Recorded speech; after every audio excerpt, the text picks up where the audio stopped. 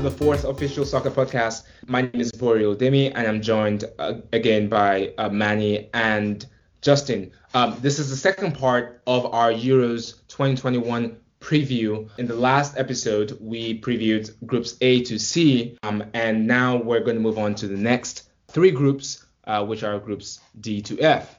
But before we start, Justin or Manny, I'm trying to get a sense of how you're feeling so far about groups A to C. I think we highlighted a bunch of really interesting potential matchups, some dark horse candidates, and some potential flop candidates. So I think we covered the gamut for the first three groups, and I'm looking forward to talking about really, I think these are the three groups that we're about to talk about, or at least two of these three groups I think are the ones that most people are interested in. So I'm looking forward to covering those ones. Wait a minute. Are you suggesting that the winner of this whole tournament will come from the last three groups? That's what everybody, I think, is suspecting. And yeah, I'll include myself with that too. Yes. Remember, we've talked about Belgium and Denmark. Yes. All right. I'm just going to leave it there. I don't know. Yeah. Well, I think that we could potentially see three of the four semifinalists coming from these three groups that we're about to talk about. Interesting.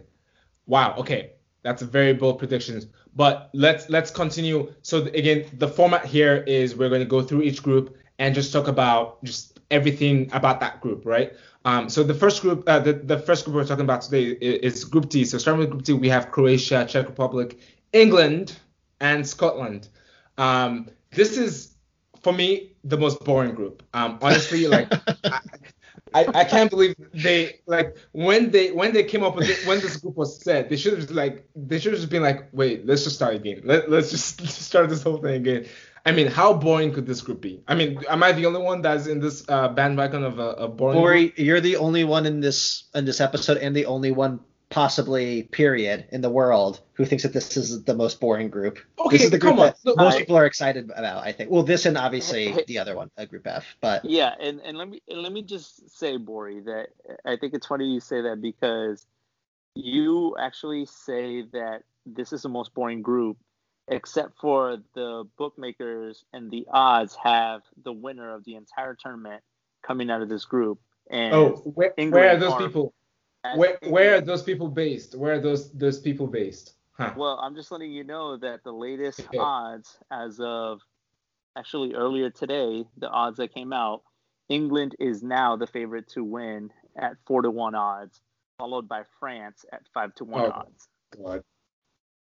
Followed by Belgium. The people in this odds betting thing are English. All of them are English. I mean, so yes, it does. Like, I think England is so overhyped for this tournament, just based relative to the other teams in this tournament. I think England are very overhyped in this tournament.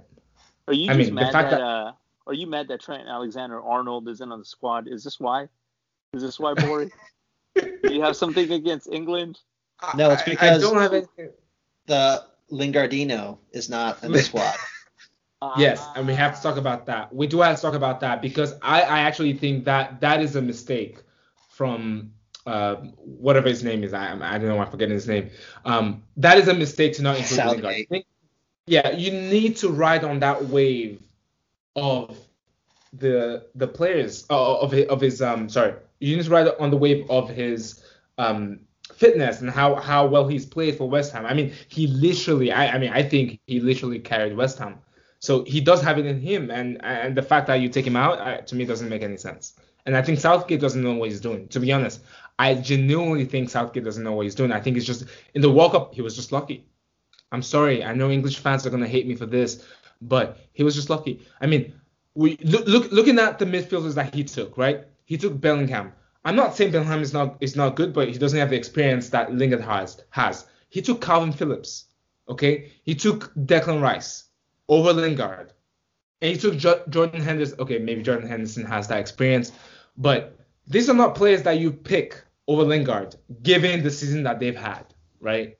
So that is my beef with England. So how much did Lingard play with the national team in the past year? I'm wondering, did that have something to do with I it? will It's tell just- you. I will tell you. He played in the last 3 games they've played. I think he played all 3 games. I Oh. believe. Maybe he missed one of them, but I mean, it's also I think Southgate was just trying to see if he's going to be able to join the team. And I honestly, like, when they took him out of the team, he still played in the friendly, and I was so confused why that was the case. It doesn't make sense. So you're saying you're questioning Southgate's acumen Choice. as manager. So you're Yes. you're saying Yes. you wouldn't bring, well, it was 4, but now 3 right backs to a tournament like this? It was supposed to be 4, right? I know. Well- Initially it well- was 4, and it's like, what the heck? Yeah. If Arnold Alexander was not injured, there will be 4 right backs. Like, how does that make any sense? You tell me that. I mean, I know England tried. No, I think that sometimes they play 4 in the back, sometimes they play 3 in the back. So in that case, Kyle Walker can play the right center back position. Yeah. So technically, and then you could play Alexander as a right midfielder or like a right wing back, right? So that does make sense in that case. But come on, Well, looking at defenders. Sorry, before you go, the thing that really pisses me off, right? If you look at what Connor Cody played this season versus what Fikayo Tomori played this season, who would you pick on your team? And I'm generally, I know you may think I have that Milan bias. Think about it. If you have to compare Cody from Wolves versus Fikayo Tomori from AC Milan, what they played this season, who would you pick? I think the silence says it. No, I agree with you, Bori.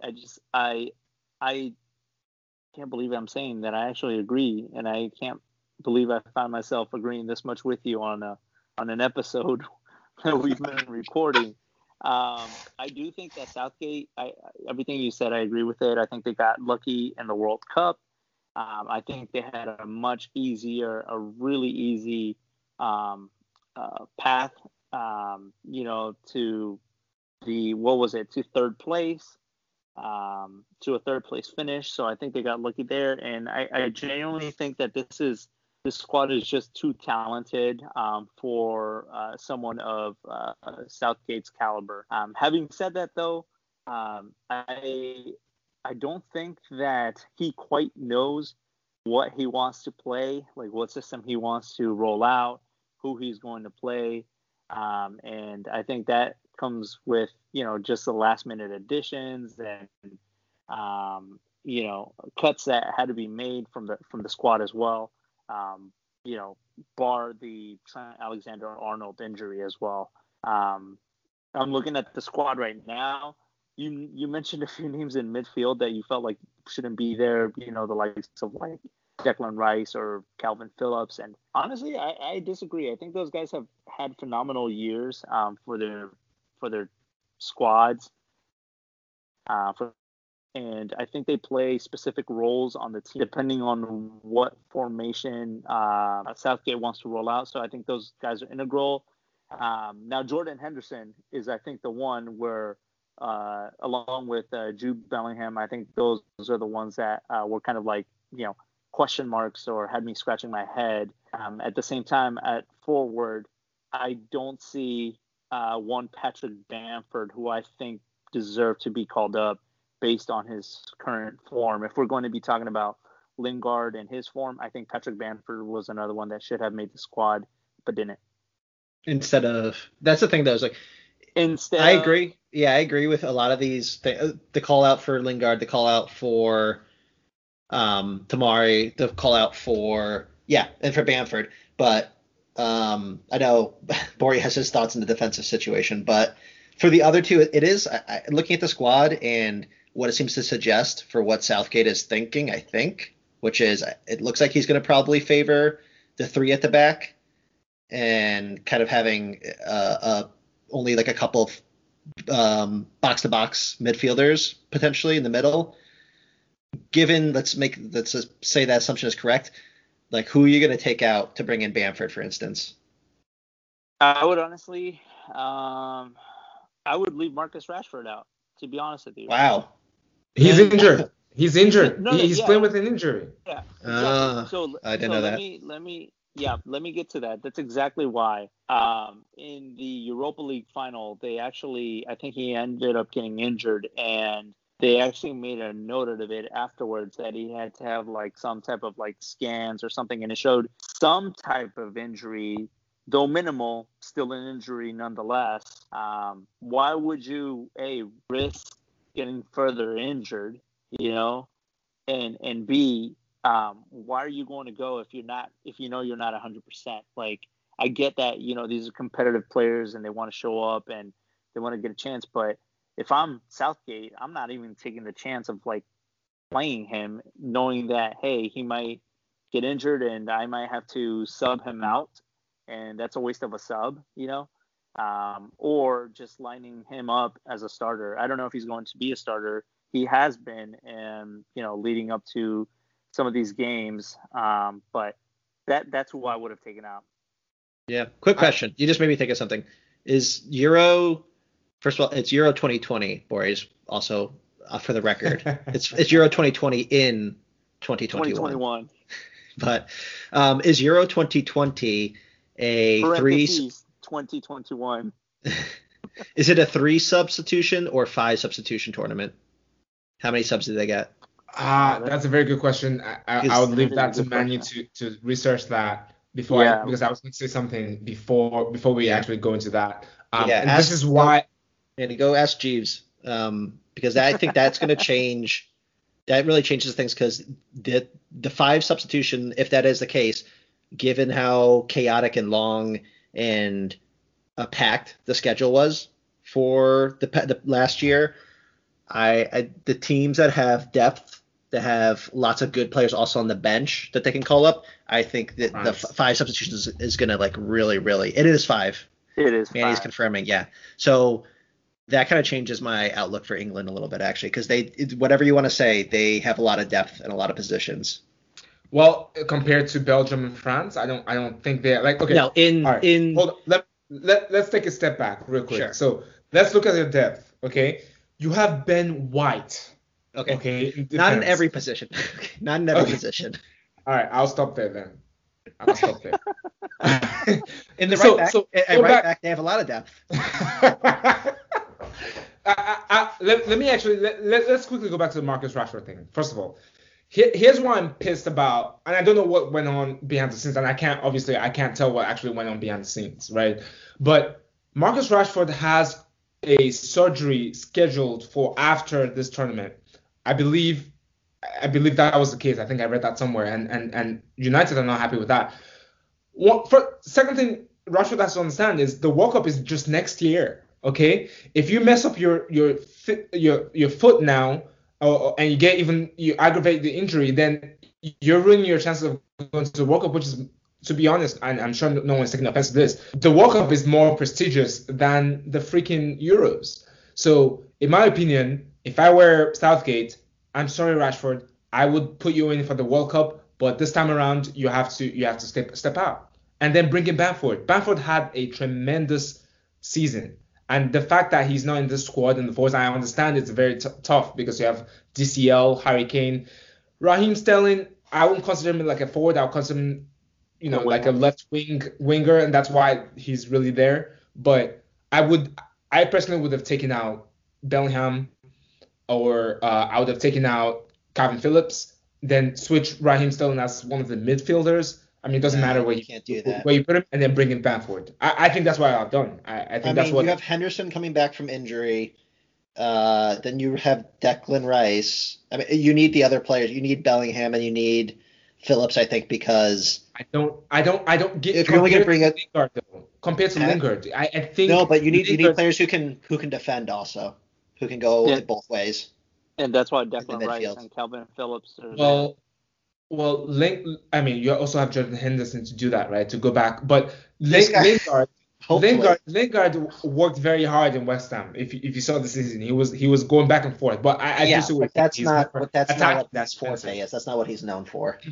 So, like I said, I think the squad selection, because it is so bizarre and curious like that, it gives some insight to what Southgate is thinking. Now, that being said, you're going to see them like roll out this weekend with like a 4-3-3, and then we're going to be like, I don't know what the hell Southgate is thinking. Who knows, actually. You know, I would. one thing that I want to bring up is like I'm looking at the squad, the final list of squad. There's at least 3 or 4 players that are currently injured, are still injured, or recovering from injury.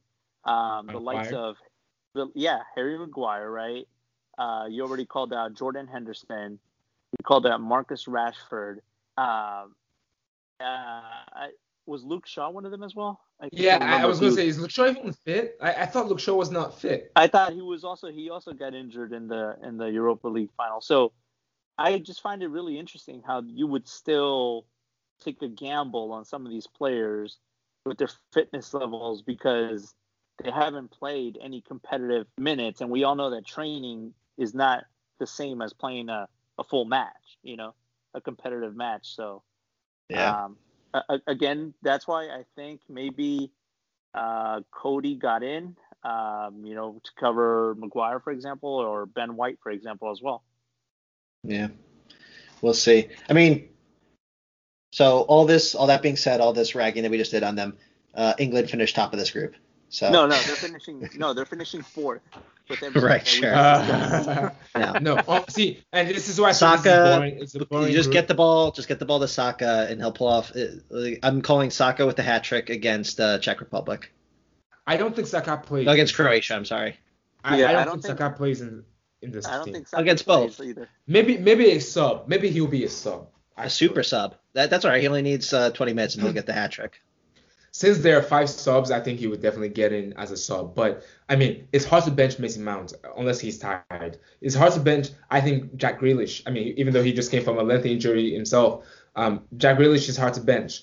Man, I'm not excited about this midfield. I think they can do better than this midfield. That's why I'm so confused, to be honest. Anyways, all right, I've done a lot of ragging on Southgate. Do we want to talk about Croatia and their lack of urgency to win games? Yes, Croatia, aging squad, I think is the overall theme here. This group is predominantly the same group. Actually, I'm looking at the names. It's literally like 95%, 95% the same exact group that was in the World Cup. And I think at that point it was like most of them were in their peak, in their prime. And now we're looking at the names, Modric and some of these other players like Orisic, Vlasic. All those players are like Versalco, like they're older players now. They're like on the wrong side of like 30, and I think like that's going to really come into play. We saw with the World Cup, they had a lot of heart. And I think like they played together collectively, and that's what made them go really far. But I just don't see them pulling off a tournament like they did. That doesn't mean that I don't think they'll advance out of the group stage. I don't think they're going to get very far, unfortunately. Yeah, this is kind of a last ride for the golden generation, and I think they're kind of treating the tournament that way. I have my doubts about them making it into the knockout phase. Actually, maybe they can get a third place berth. No, I think the group they're in. I think because they're playing teams like Scotland. And they're playing, Czech Republic, and we'll talk about Czech Republic soon. I think they will definitely qualify. I think they will qualify. I think they're mentally tired. I think players like obviously, I think the midfield is the prize money for Croatia. I mean, you have Modric, Brozovic, who just won Scudetto with Inter Milan. We have Pasalic, who I don't really rate, and then we have Perisic. I mean, those 4 alone, and you have Kovacic. I mean, I'm not good, like Kovacic, is an excellent player. So. They do have the midfield, and I think they will definitely, every team they play, maybe with the exception of England, they will definitely control that midfield, right? And I think that will be the difference between them and every other team that they play in that group. But I think from a mentality point of view, I think they're tired. because you can see that with all the games they've been playing. Like, before this game, before the Euros, they've tied with Armenia. No offense to them. They've lost to Slovenia. They've barely gone past teams like Sweden, who they lost to away, but they beat them at home. So I think Croatia is tired mentally. I mean, that run they made in 2018 probably just drained them out, and that's it. Like, they're done. And I think that's why they won't get far. And so I'm with you all when you say I don't think they will get far, but I think they'll definitely make it out of the group because they have to play the likes of Scotland. Hey, don't sleep on Scotland. I think Scotland is another maybe really. I'm going to couch it in very tentative language. No maybe way. Dark horse surprise. They'll. I think they could surprise in the group, not in the knockout stage. I think Scotland's 0 points. That's a perfect segue. Let's go into that. Let's take a look at their squad. So, Justin, before we do that. Oh, go. Actually, that's fine. You all go ahead. I mean, they lost to Israel. I just want to point that out. But sure. Let's go ahead. So they are way overloaded on one side of the pitch, and they're really dependent on two players in particular making things happen up the left wing for their team. And then on the right side, it's a little not so threatening, I think, for the opposition. So obviously on the left side, they switched now to playing three at the back, and it's almost exclusively, I think, so that you can get Andy Robertson and Kieran Tierney on the field at the same time. That's literally the reason why they play the formation they play. That's why you read them, because of Tierney, huh? I think Tierney and Robertson, I'm excited to see how they work in tandem, because I didn't watch Scotland during their qualifying campaign, but that's like you have kind of a 1-2 punch on that left-hand side with both those players probably making ventures forward. And then you have a player like McTominay in the middle. And then in terms of who excites you on this squad, that's kind of it. But I think... What? You left out their best player, Billy Gilmore. Billy Gilmore. Billy the Kid Gilmore. Please, let's not bring club bias into this. I mean, where are the goals going to come from? That's what I want to know. I mean, Che Adams, not saying he's not a good player, but he's not. Basically, I think their game plan is going to rely on literally like Robertson and Tierney like putting it on a plate for someone. Just that's kind of what their thought is, I think. I feel like it's a dead ball situation for this team. Yeah, I was gonna say Scotland is gonna have is gonna be averaging the most crosses in this entire tournament. I think that's probably true. It's literally just going to be like cross after cross after cross, and hoping that one of Che Adams or, I don't know, anyone else gets on the end of it. I don't know. They have some notable players on the squad, Stuart Armstrong, John McGinn, John Flack, Ryan Fraser is on this team as well, but I don't see them having, being able to go toe to toe with some of the others in the group. And I think this might be, is this the group that I say that doesn't make it out of this particular? Yeah, I'm going to go and say that Scotland's the one that ends up in fourth place. I think Croatia and Czech Republic are both also kind of weak teams. So Croatia not for lack of quality, but just because you have so many older players and a lot of older players who also have significant roles in their clubs, so they might be feeling the effects of that.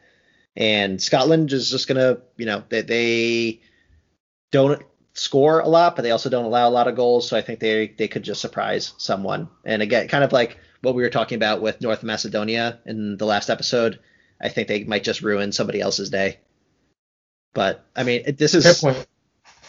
starting to I'm starting to come around to what Bori was saying about how this is like his least favorite group. Yeah, it is. I mean, when I saw this group, I was like, why is this group even like? They should just take this group out of this Yeah. whole thing. Let's watch the rest. I do want to talk about Czech Republic. I mean, I know nothing about them, so I'm not gonna act like I know anything about them. But I do want to call out. Do we think Souček is gonna be the same Souček that we know of West Ham? Because if that's the case, it's just cross the ball and Souček is there to head it in. No, Yeah. I mean they have other players too. They have Patrick Schick as well. Vidra, Mattia Vidra from Burnley, who's, if you guys have watched him, he's pretty good as well. I think they do have a few players on here that again, I think they edge out the likes of Scotland. So I actually have them. It'd be 1, obviously England. 2 would be the Croatia. I'll put Croatia, and then Czech Republic in 3. And thank you, Scotland, for showing up. Scotland doubled up on the Czech Republic. They beat Czech Republic twice in the Nations League in the past year. So I think it's Czech Republic that's going to finish bottom of the group. And then I think England number 1, and then I'll say Croatia number 2. Scotland second. Fine. Screw it. Scotland second. Ooh. Scotland draws Croatia, beats Czech Republic, loses to England, and gets through on goal difference or something. Hey, I'm glad we're vaccinated, so you can buy me dinner. We can go out to eat dinner, and you buy everything for me when Scotland finishes last in that group. All right, let's move on. I'm with Manny. I think I have the same exact order of winners of the group in Group D. Let's move on to Group E. In this group, we have Poland, Slovakia, Spain, and Sweden. This is also kind of a boring group, but it's more interesting because we have Spain. I'm so sad that Zlatan is not going to be playing for Sweden, even though initially he was going to be playing, but now he's not playing for Sweden. So that's very sad, because if he was there, then this tournament is going to be all about Group E. And then we have Poland. Poland is Poland, but I think the breaking news here is with Spain. And I think I will let Manny take the stage here. There are really 2 pieces of news here for Spain. Manny, do you wanna go ahead with that? Yeah. So the 2 pieces of news, as I mentioned in our last podcast, is that Spain is actually the first team that has presented positive cases of COVID. For Spain, it's actually Sergio Busquets and Llorente who have tested positive. And as such, as a result, Spain has actually gone up and called up a few players to train in a parallel bubble, just in case those players are not able to recover in time so that they can then join the squad if need be. One of them is actually, as we were discussing, Luis Enrique had made the interesting choice of taking only filling 24 spots out of the 26 spots allotted. And one of them, as I predicted a few weeks ago, was going to be reserved for one now champion of Europe, Kepa Arrizabalaga. Unbelievable. I cannot believe that guy has a Champions League trophy. I can't believe it. I still think about it every day. Other thing I want to call out is even with all this news, with what's going on within their camp and trying to make sure that they self-isolate and follow all the safety protocols, Spain is actually the 4th rated team, our favorite team to win the entire tournament at 7-1 odds, which I find really interesting because they are, at this moment in time, they are favored above the likes of Italy, Germany, and Portugal. You said 7-1 odds? I think 7. 7-1 odds, so they're at a 13% chance of winning the Euro, which is higher than Italy, Germany, and Portugal. So I mean, that's pretty close to 6-0, which is the scoreline they beat Germany by in November. So maybe it has something to do with why they're ranked higher than Germany. could be, but I think, like a lot of things have changed. That squad is completely different. We've mentioned this as well. This Spanish team has for the first time ever, no Real Madrid players, unless Luis Enrique decides to call up. I don't know if I don't think he'd call up Ramos, but I think he would call up possibly Nacho, exactly. And I mean, can he? I don't know. How's that work? He left 2 slots open, but aren't they locked in?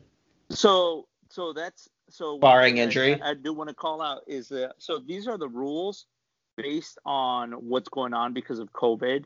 So the final 26-man squad, the rosters were all due on June 1st, right?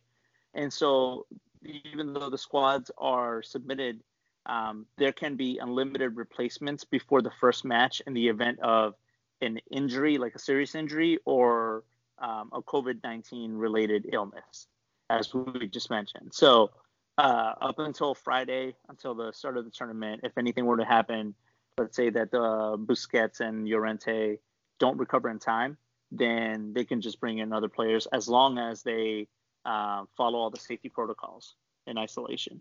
Right. So replacements, though, not additions. Like at this point, he can't fill out his squad the way he should have. He should have.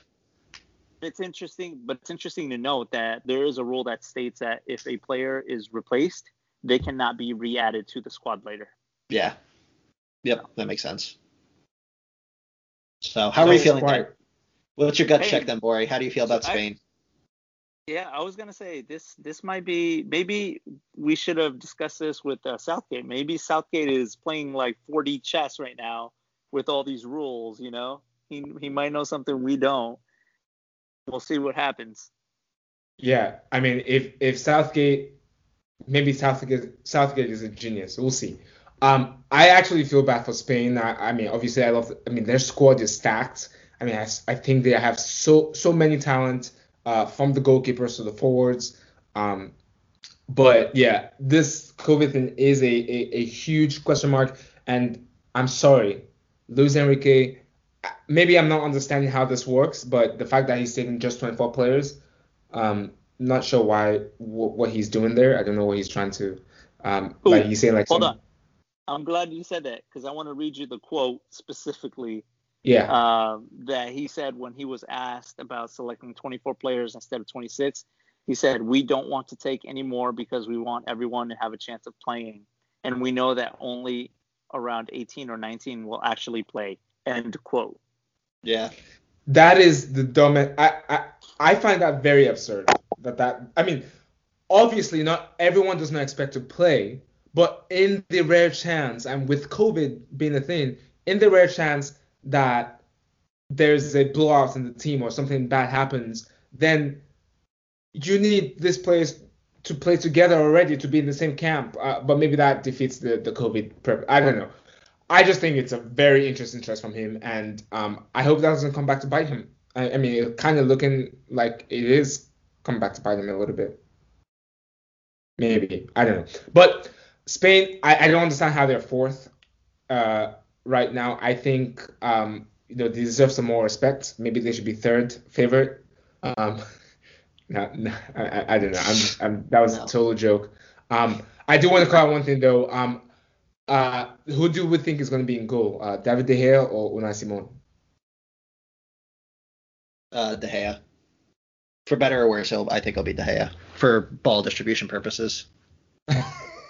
I mean, like really, that's like dependent on. That's like how Spain's playing style is. Largely hasn't changed a great deal in over a decade now, and it depends on building from the back and short passes. Passing triangles and stuff like that. So I think De Gea has better, at least from Enrique's point of view, he's a better ball distributor. But what if they have penalties? Hopefully they don't go to 11. They don't go to. They don't need the 11th player to take one. So two things that I want to state. I think there's a fact out there, or a stat out there that David De Gea has not stopped a penalty. I think you might have mentioned it, Justin, in a podcast a few weeks ago. He hasn't stopped a penalty since like 2000 and like, I don't know, 2018 or something like that. He hasn't stopped a I think it's 18, penalty that he's faced. I think he's faced 30 plus. He hasn't stopped a single one.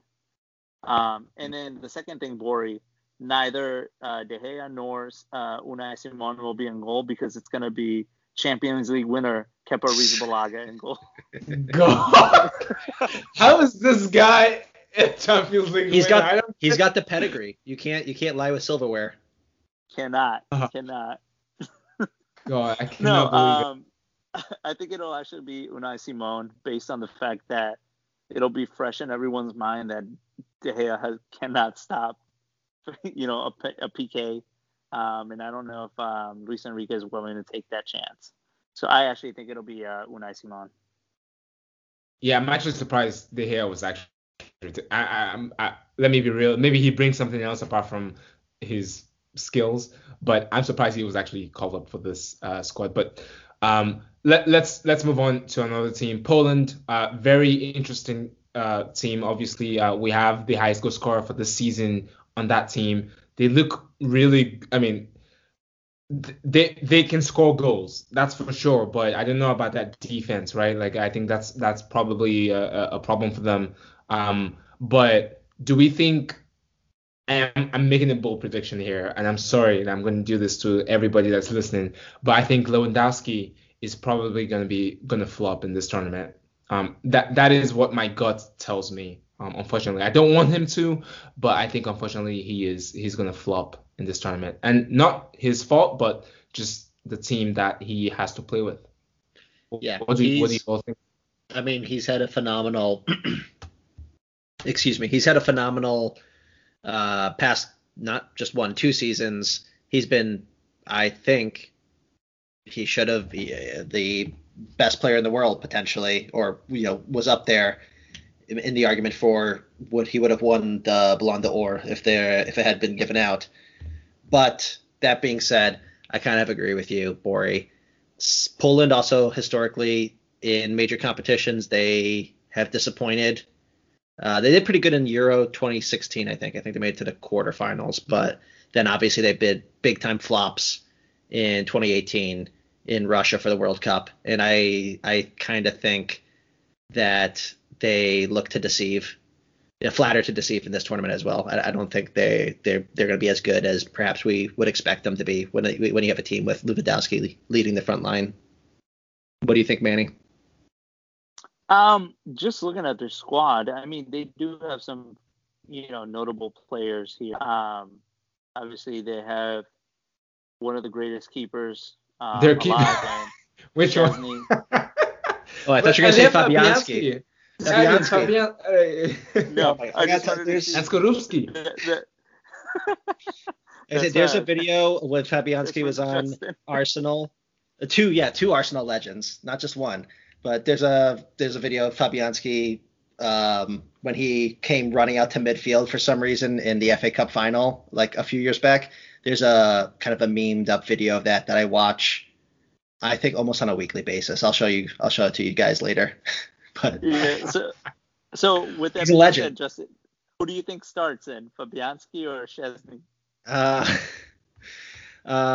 don't know. I mean, like you would think it would be Szczesny, but I actually think that they play with Fabianski pretty regularly in goal. I'm just looking back to see like their most recent matches.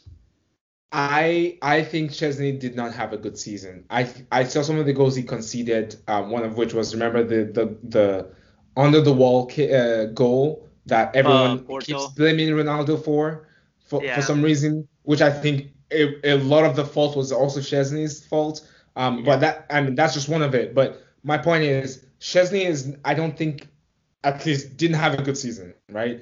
I don't know what's going on with him. I think Fabianski had a better season, given the fact that West Ham was able to carry the team. He was able to carry the team for a long time this season, at least. And I think West Ham are in the Europa League, so which is more impressive than Chesney, barely making the Champions League and had to rely on Napoli tying the game on the last day of Serie A. So Fabianski for me, better shot stopper. So, but obviously, like Chesney also commands space and he's a leader and all. But I would go with Fabianski if I were the coach. Yeah, that's a good call out, Bori.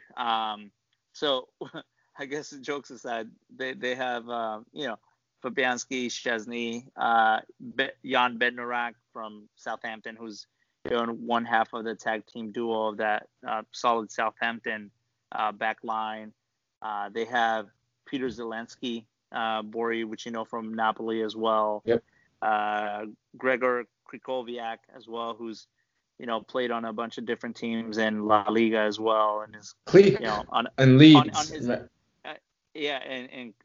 and Matthias Klich from Leeds as well, who's had a phenomenal season, and of course Louis. So they do have some notable players, but again, I think that based on just the others in this group, like I'm just looking, and I know we're going to get to them as well, like Slovakia, I think like they might be the group that ends up in last place and doesn't make it out.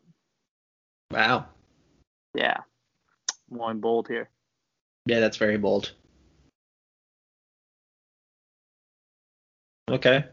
Do we want to talk about the team that I'm actually I'm excited to watch them. I don't know how far they're going to get, but Sweden. Ibrahimovic-less Sweden. So, I mean, that is it. That is what separates Sweden from me choosing them as a second place winner of this group. I mean, I know people make fun of the fact that, I obviously will support Ibrahimovic because of Milan, but he definitely commands, like the way he commands the team in terms of like, hey, you all are winners. The mentality he brings to the team is very crucial, but unfortunately they're not going to have that. And I think that's going to be a problem for them. I still do think that they could be third, and depending on how they finish, they may win. They may qualify for the next stage, but you never know. Like if other third place teams do better, then they may get out that way. But I have them as a third place team. If Ibra was there, then I think second place for sure. They play super, like the most traditional, I think, of any of the teams. Like they play like just a straight up 4-4-2, no tricks, no gimmicks, just play the ball, like mixture of like over the top and through the wings. And they leading the line is Wonder Kid, in my opinion. What's his name? Isak. Alexander. Yeah, Alexander Isak, who is super exciting player to watch. And they, in terms of like results, they beat up on lesser teams. They beat up on Kosovo. They beat up on Finland. Then they split the difference between they lost to Croatia, then beat them on the return leg, and then against really good teams like France and Portugal, they just get like walloped. They just get like beat up. So it's like they just run the whole gamut. I think so. I'm gonna be excited to at least watch them, regardless of how far they make. Yeah, I think defensively, I mean, when you have Lindelof in the back line, that's what you get, right? Defensively, they're really bad. But I have to call out Kulusevski also. I know that's a player that carried Juventus this season. Also, in addition to some of the other players. So that connection between Kulusevski and Isak could be crucial. And I think that if they can get that, they just need to outscore the other team. But that defense is their downfall, as you can see. Like if you look at their last few games, they've conceded a lot of goals, including one against Hungary, which oh my gosh, I cannot wait to talk about next group. But they conceded 3 against Hungary, and that shows you that they're a team that concedes a lot of goals. So it will be. I'm very interested to see how they would turn out. But I think Ibra would have taken this team to a different level. But now they don't have that, and it's sad. And Emil Forsberg, another call-out player in this team. I was just about to call him out, Bori, as well. they do have some notable pieces there. I think, like, obviously, if we were talking about where their weakness might be, it would be somewhere along, their defensive line, which we've already highlighted. But they do have, I've seen, like, their goalkeeper is pretty good. I remember him from, like, watching his other games, his international matches. Johan Johansson or something is his last name, I think it is. That he's pretty good. Like, he's one of those players that he's not, like, very well known because he doesn't play outside of like, their domestic league, but, like, he's had a really good tournament in the past. And it actually just comes down, I think, again to Isak, like, watching this kid at Real Sociedad, like, this season, he's going to be like a superstar. Yeah, man. He's going to be a superstar. He contributed a lot to that team. And I think, just like I said, I think if just they edge out Poland for me. So I think it's actually Poland who ends up, like, outside of looking in. Yeah. Isak also linked to Arsenal. Just saying. Oh God, here we go. But let's talk about Slovakia. Let's talk about Slovakia. Real quick, I mean, are we giving them any chance? I mean, we just ragged down on Poland, and we're not convinced about Sweden.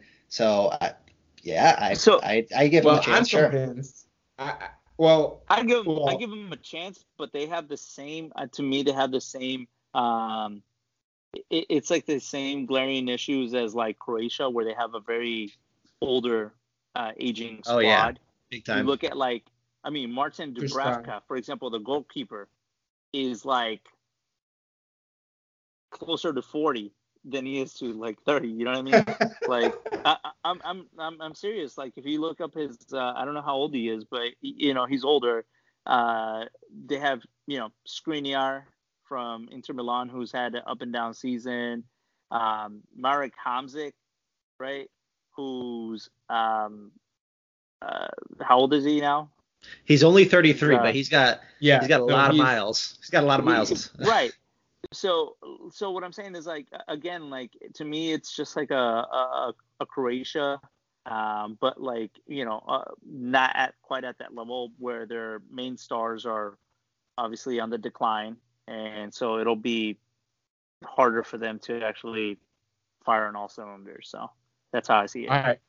Let's talk predictions. So for me, I think Spain, clearly Spain is going to be number one. Yep. Well, with the asterisk of, like, let's see how the COVID situation, which, what's funny, what I heard that they're all getting their COVID shots soon, which is weird. Because I've not really heard about, like, we got our shots before Busquets. Yeah, that's kind of weird. Yeah, exactly. Yeah, weird. I know, more important than Busquets. Yeah.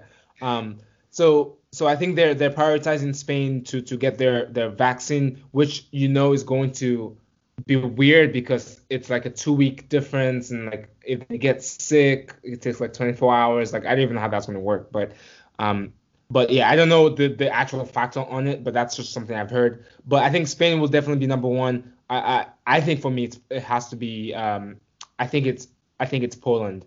Even though, like, I've ragged on them, I still think they can still do it.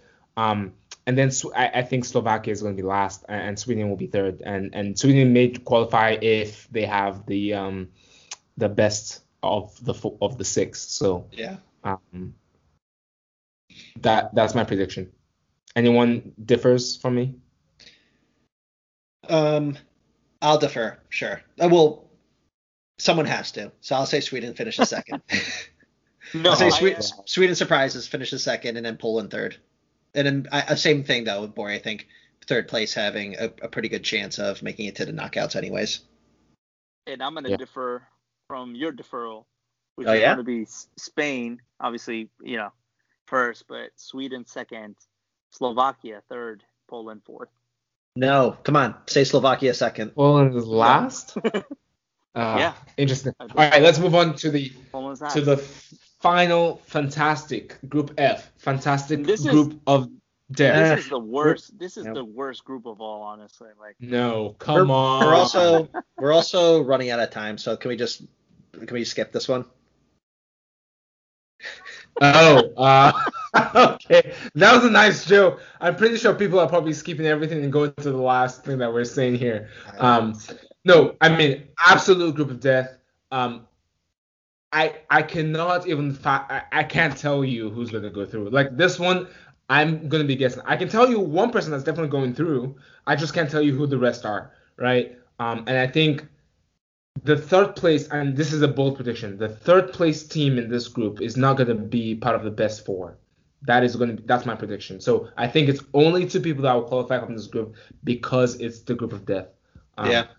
So that is my bold prediction. I don't know if that's going to happen, but we can check it. But we have France, we have Germany, we have Hungary, and we have Portugal. Do we want to start with Africa United first?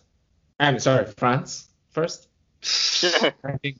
sure, but Come on, man. But you might get a call from the French consulate for making that joke. You might get a I'm not too far from them. Correspondence. Yeah, I'm not too far from them. No, I mean France is just a joy to watch. I mean, and I think honestly, initially, before this tournament started, before I heard that Benzema was going to get called up, in my head I was like, oh yeah, Belgium's going to win it. Belgium's going to win it because De Bruyne and obviously before the injury. But then I hear that Benzema is coming to, is joining the team, which like why did it take this long? I don't know. But hey, they won the World Cup without him, so they're fine. I think the fact that Benzema is in the squad has elevated the possibility to win this tournament, which I'm so confused why the bookies have England as the number one team to win this thing. Like I'm not sure where they're getting that information from. But how are we feeling about this France team? And like, is this a good thing to have too many players? I feel like sometimes it could get like confusing. Who do you pick? Who do you play? I mean, I think we can only pick like maybe 5 people that are guaranteed starters in this team. But I want to hear your thoughts about this team. And I have a hot take about the goalkeeper, by the way, just putting that out there. They're the deepest and they're the best team on paper and probably on the field. And not only that, but they're the most balanced as far as like when you take a look at their squad, their final roster, they're pretty balanced as far as how many players are available at each position. Defender, midfield, and forwards, as compared to like, for example, some of the other teams that we reviewed, like England, who only had like 30 defenders and and like 2 forwards. So again, I agree with Justin, and to me, they're the favorites to win the entire thing. Which to me actually could be an argument for why they won't win it. It's like it's too obvious. It's too obvious that they'll win it, I think. And also, I think typically you see a World Cup winning side with some exceptions. I think like Spain. But typically you'll see like a fall off. I don't know whether it's because of losing focus or kind of just like some stagnation in the squad. I don't know what it is, but those are the only risks I see.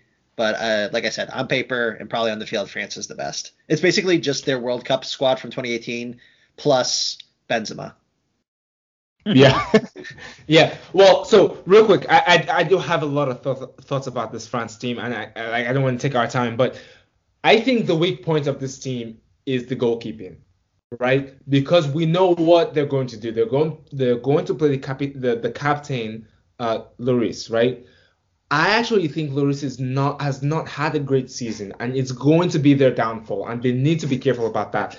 I'm not going to be biased towards McMahon or Madanda, but I think they needed to play a different goalkeeper. I do think Lloris does bring the leadership to the team, but I don't know what you all think about. Like Lloris didn't have a good season, right? Like I'm not making this up. Magnan won the Ligue 1, right? So for me, I'm thinking Magnan has to play or Mandanda has to play. You're right. Lloris did not have a very good season, but then again, it's Spurs, and Look at who was in front of him at center back. It was one. Wait. One, Hold on. it was Eric Dyer, for goodness sake. Eric Dyer, okay? All right, I think you have a good point there. Yeah, he's got a pretty solid back line in front of him. And France hasn't conceded a goal since March. Okay, so not that long ago. I get that, but he had, Lloris had that injury too. I don't know if that's affected his game, but I would go safe and go with a title-winning keeper. But the other beef I have with France, I know they have a lot of problems because they have to pick out of all these star players. And I'm not being biased here, but maybe I am. Theo Hernandez, okay, plays for Milan, was the best left back in Serie A this season that we just came up. Why is this guy not on the team? His brother is Lucas Hernandez, but yeah. I don't think he's that great. But because even with the expanded roster, France has too much talent. They can't bring everybody. Yeah, but I mean, Lucas Hernandez will probably start, I think, at left back, which Lucas Hernandez. Yes, I think. Yeah. So I think he's definitely going to start. Yeah. But I think Theo had a great season. I mean, I don't understand. I mean, I know it's hard, but I don't understand how you don't pick Theo Hernandez. Like, this guy scored. He can run. He can attack. He can defend. Like, he can do everything. He has the speed. I don't get it. Anyways, it's a beef. And the other thing I don't understand is Benjamin Pavard, okay? I know he plays for Bayern. He's such a bad defender. Like, if you see this guy defend, he's not a great defender. He's a good attacker, but not a good defender. I don't know. Maybe the goal he scored in the World Cup, that was the best goal in the World Cup. Maybe that was the key, but I don't understand that choice. Milan don't have a French center back, do they? That Theo Hernandez. No. Are you messing with me? No, I'm saying, like, anytime you think that there's a deficiency in the squad, I just wait for you to name the Milan player that you want to replace them. Oh, right. Well, actually, Milan does have a French. He's under 21, Kalulu. So, but no. Benjamin Pavard. Benjamin Pavard is the French Trent Alexander-Arnold. Okay. Yes. That's literally the same exact position. I don't think he has the great crosses like him, but no, I do see what you're saying. He's such a bad. I was watching the last game they played, the friendly they played. He was just getting toyed around. I was like, why is this guy a defender? Just play him at right. I mean, I know he can't get into right mid, but I'd rather just play him there than play him as a defender. He's not a defender for me, Yeah. Yeah, this team is too stacked, and I think we could go on and on about who makes it, like why a certain player didn't make it here and why others were chosen. My hot take is, after watching, and I know it's a very limited sample size with Benzema in the lineup, but I actually don't think they play as fluid with Benzema starting. And I don't know. I in the game that I watched, and obviously, it's like I said, it's limited sample size, and he came off injured as well. But I don't know if it was just because they were trying to, Mbappe, him, and all the other, Griezmann, where they were just trying to force something to happen, trying to force feed him the ball so that he could, shoot, try to score. I don't know what it was, but I didn't see them as fluid. And then he goes and he takes a PK and he misses it. So to me, I'm thinking how does that affect him in his confidence? Because we know strikers are all about confidence, And what will that do for him, and also how serious is the injury as well, because we saw what Giroud did. Giroud came on for him, and Giroud banged in 2 goals within a matter of minutes. It could have had more, but I felt like they were just more fluid. I don't know. That's just what I saw. Well, the good thing is, again, like we said, this is where the 5 substitutions is going to come into play. They can roll out with whatever lineup they want. If it's not working at the 55th, 60th minute, good news. You have a whole cast of world-class players on the bench that you can bring on one at a time to just like decimate the other team and wear them down. So they're the French team, but they're a Swiss Army knife in the number of tools they have at their disposal. Good point. I just want to call out Ben Yedder and Marcus Thuram. Congratulations to them for making it. I mean, in such a very brilliant squad, they were able to make it. Ben Yedder had a great season though. Monaco ended up third in the Ligue 1. But Marcus Thuram didn't. I mean, Gladbach didn't really do well this season. But let's talk about Germany. This is the other team in the group.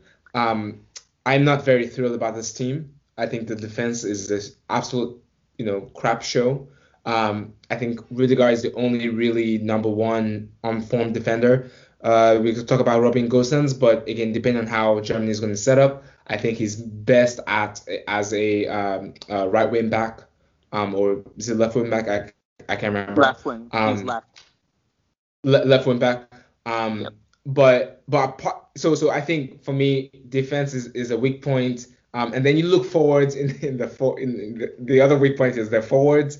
I mean, no offense, I'm sorry, Manny. Kai Havertz and Timo Werner, I don't see goals from them in this tournament, personally. Whoa. Thomas, I do not see it. I'm sorry. I only agree with one of those. Okay, I don't see the goals coming from Timo Werner, but Kai Havertz is hitting form, and he has been getting in form for a few weeks now.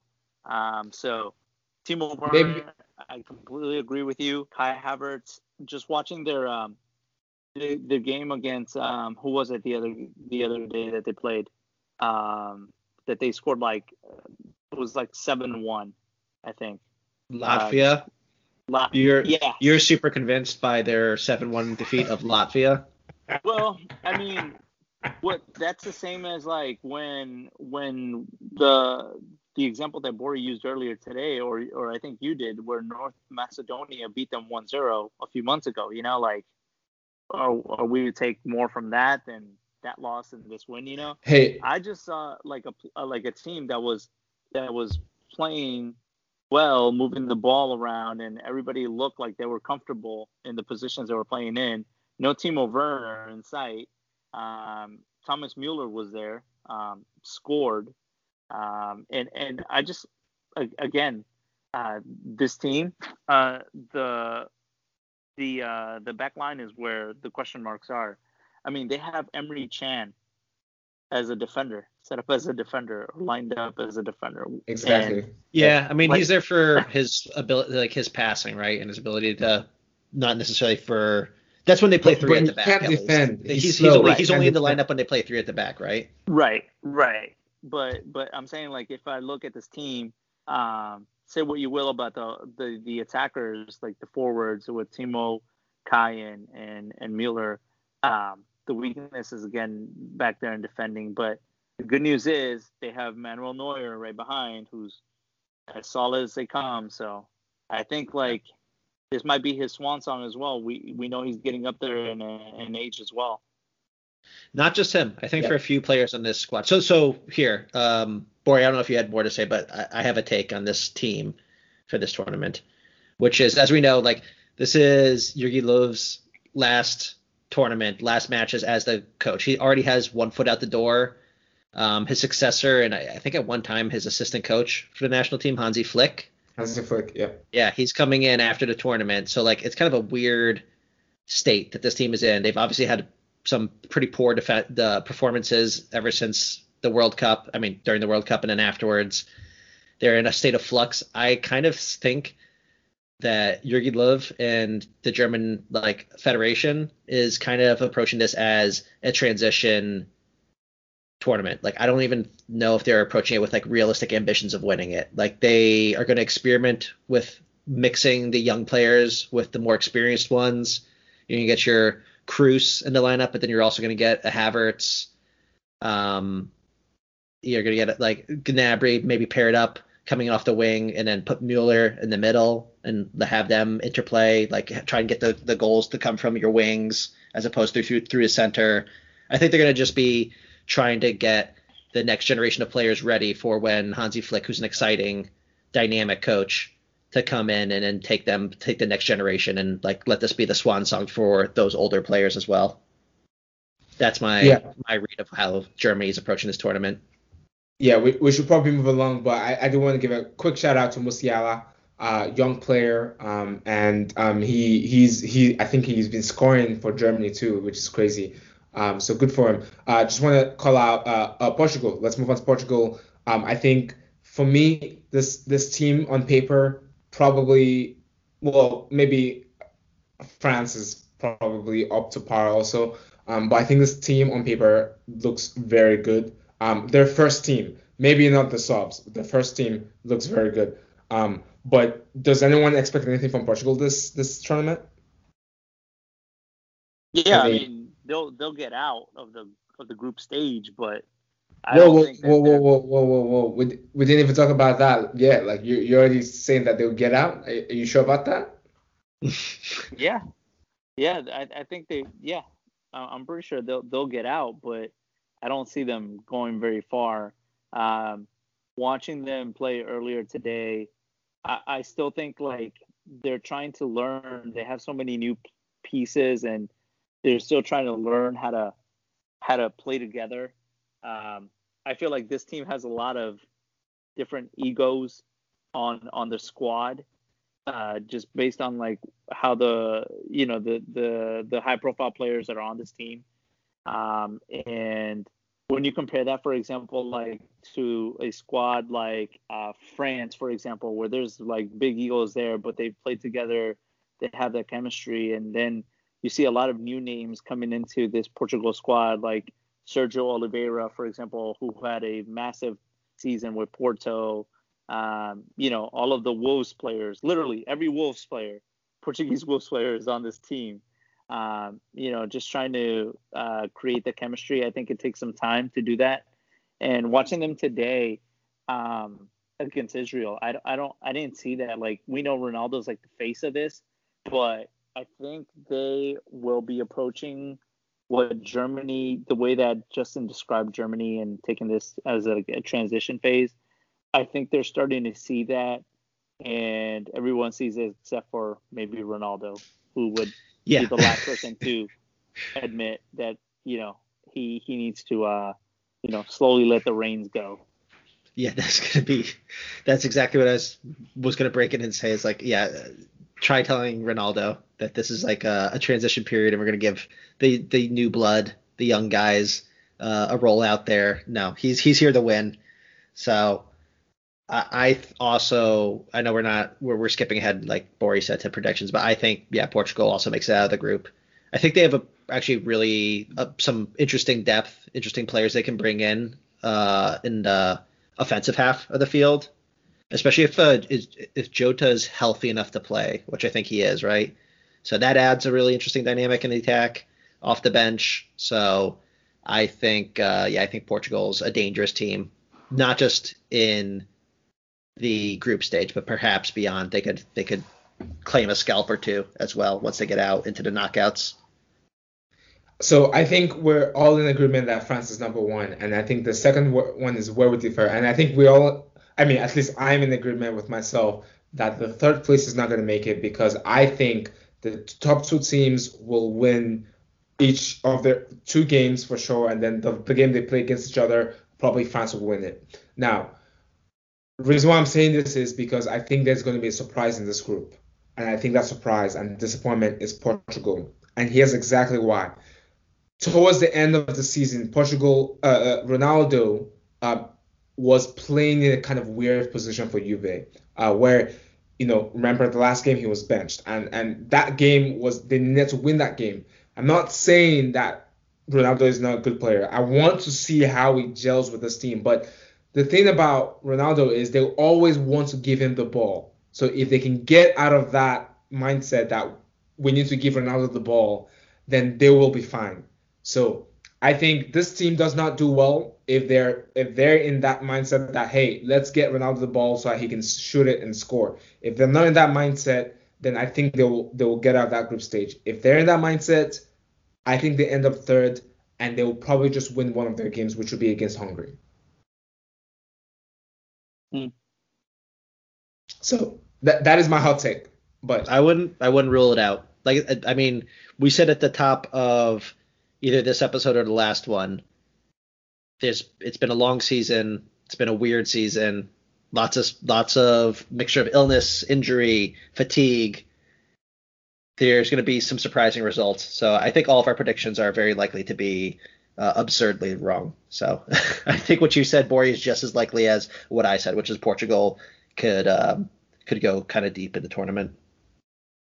Yep. And shout out to Hungary because I don't know anything on this team. Szoboszlai, who's the other player that I would have known. I think he's injured. I'm not sure actually why he's not on the squad. He's out. But he's injured.